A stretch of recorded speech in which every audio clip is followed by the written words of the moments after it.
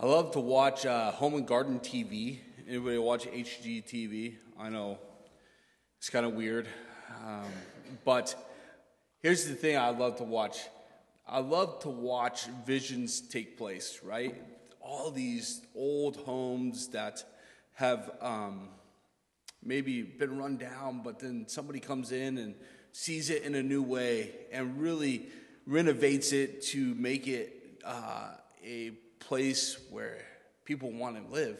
And the last week I was watching HGTV and I happened upon this show, and they had 4 designers that had 4 different houses, but they were all identical. So they could do whatever they wanted to those houses to up the ante to make sure that it got appraised for the most money. And that was the whole objective. And so over the course of several weeks, they started seeing the different visions. Some of them focused on just the kitchen and made the kitchen amazing, and some focused on the master bathroom and made the master bathroom amazing, and then a couple of them focused on adding bedrooms and making it more appealing to that style. But through it all, they all had their own vision, and their own vision started playing out. And I loved it because when I started thinking about it, God does that in our lives, right? I have a dream or a vision that is playing out, and you guys have a dream or a vision that God's put in your heart and is playing out in your heart. And as we think about this, I started thinking about my dream when I was in elementary school, or even later in life, and when I was in high school, early college. My dream was that I was going to work a normal job, which that I would get off at 5 o'clock, which if you know anything about youth pastoring, that doesn't happen. My also dream was that I was going to live in a house with a white picket fence, and I was going to come home and everything was put together. I have 4 kids that are 5 years apart. I don't think that happens very often. And then also I was like, and then the American dream is 2.5 kids, and I always thought that was interesting. How do you get 0.5 kids? But, as I started thinking about this, God's put a vision and a dream into all of our hearts. And he does it in the Bible too. And we're going to be in Exodus first, chapter 3. So if you guys want to turn there. But I think about David as you guys are turning. Think about David. And he has this dream. But part of it was he goes up and he is going to confront Goliath, right? And he says, God's got me. But Saul, in his vision and his dream, was like, you can't go, and I'm going to give you my armor. So David puts on his armor, and it doesn't fit. It's just funky. It just doesn't fit. He says, no, God's got me. I'm going to go with Goliath with a slingshot and a rock. I mean, that's a God-sized vision, right?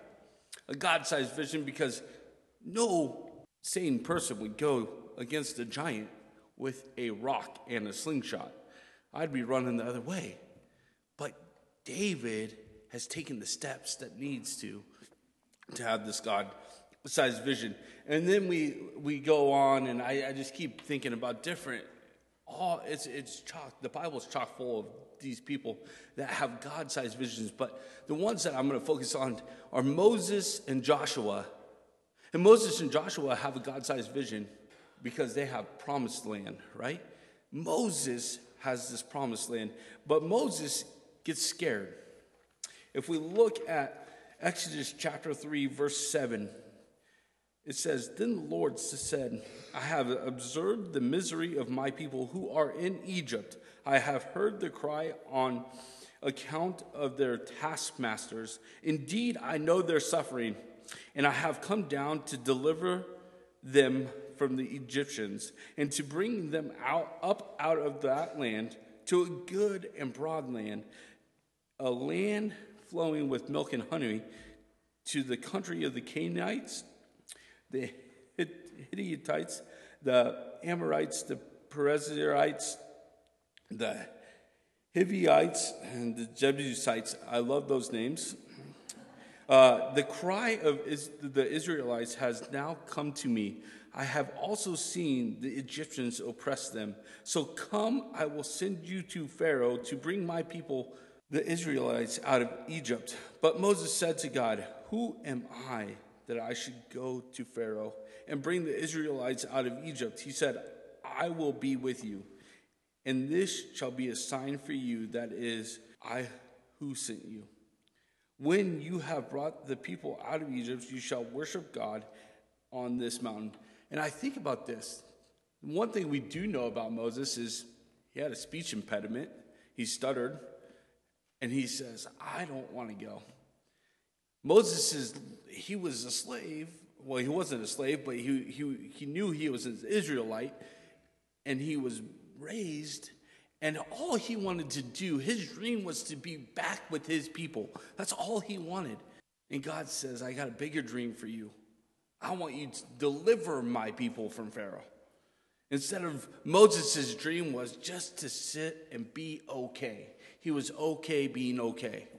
He was okay being average. But God says, no, I have a bigger dream. I have a bigger vision for you. And that is to deliver my people.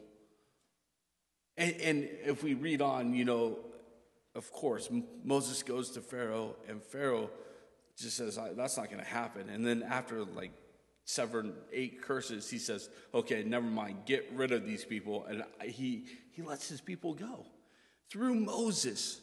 And if we look at that, it's crazy because there's a guy named Joshua in this. And if we read the story of Moses, right, they come to the promised land, and Moses picks out 12 spies. And if we think about this, 12 of them go in to the promised land, and how many of them say, there's no way we're going to be able to take this? There's 10 of them. 10 of them say, that's not going to happen. And there's 2 that say, we got this, because God's vision is bigger. And those 2 are Joshua and Caleb. And if we look at Joshua is really getting mentored by Moses. And Moses says, I'm going to pour into you. And if we look even further, right, Joshua and Caleb come out and say, we have this, but the 10 say we don't. And that generation says, I don't think we should do this. And Joshua and Caleb are begging them to go because that's what God has called them to do, but they don't. So God says, I can cure this. We'll just march around the desert for 40 years, right? 40 years, I'm thinking, after about 2 weeks, I'm thinking, I'm going to repent and we are going to go take the promised land because I don't want to be walking around for 40 years. But they don't. And so God lets them walk around for 40 years. And if we look at this, it's a land flowing with milk and honey. That means the manna that they were eating is probably getting pretty old after 40 years. But you think about this, God has this vision. And Joshua 1, we're going to jump to Joshua 1. It says this: after the death of Moses, the servant of the Lord spoke to Joshua, the son of Nun, Moses' assistant, saying, my servant Moses is dead. Now proceed to cross the Jordan, you and all this people, into the land that I am giving to them, to the Israelites. Every place that the sole of your foot will have tread upon, I have given to you, as I promised to Moses. From the wilderness of the Lebanon, as far as the great river, the river of Euphrates, to the land of the Hittites, to the great sea in the west shall be your territory. No one shall be able to stand against you all the days of your life. As I was with Moses, so will I be with you. I will not fail you or forsake you.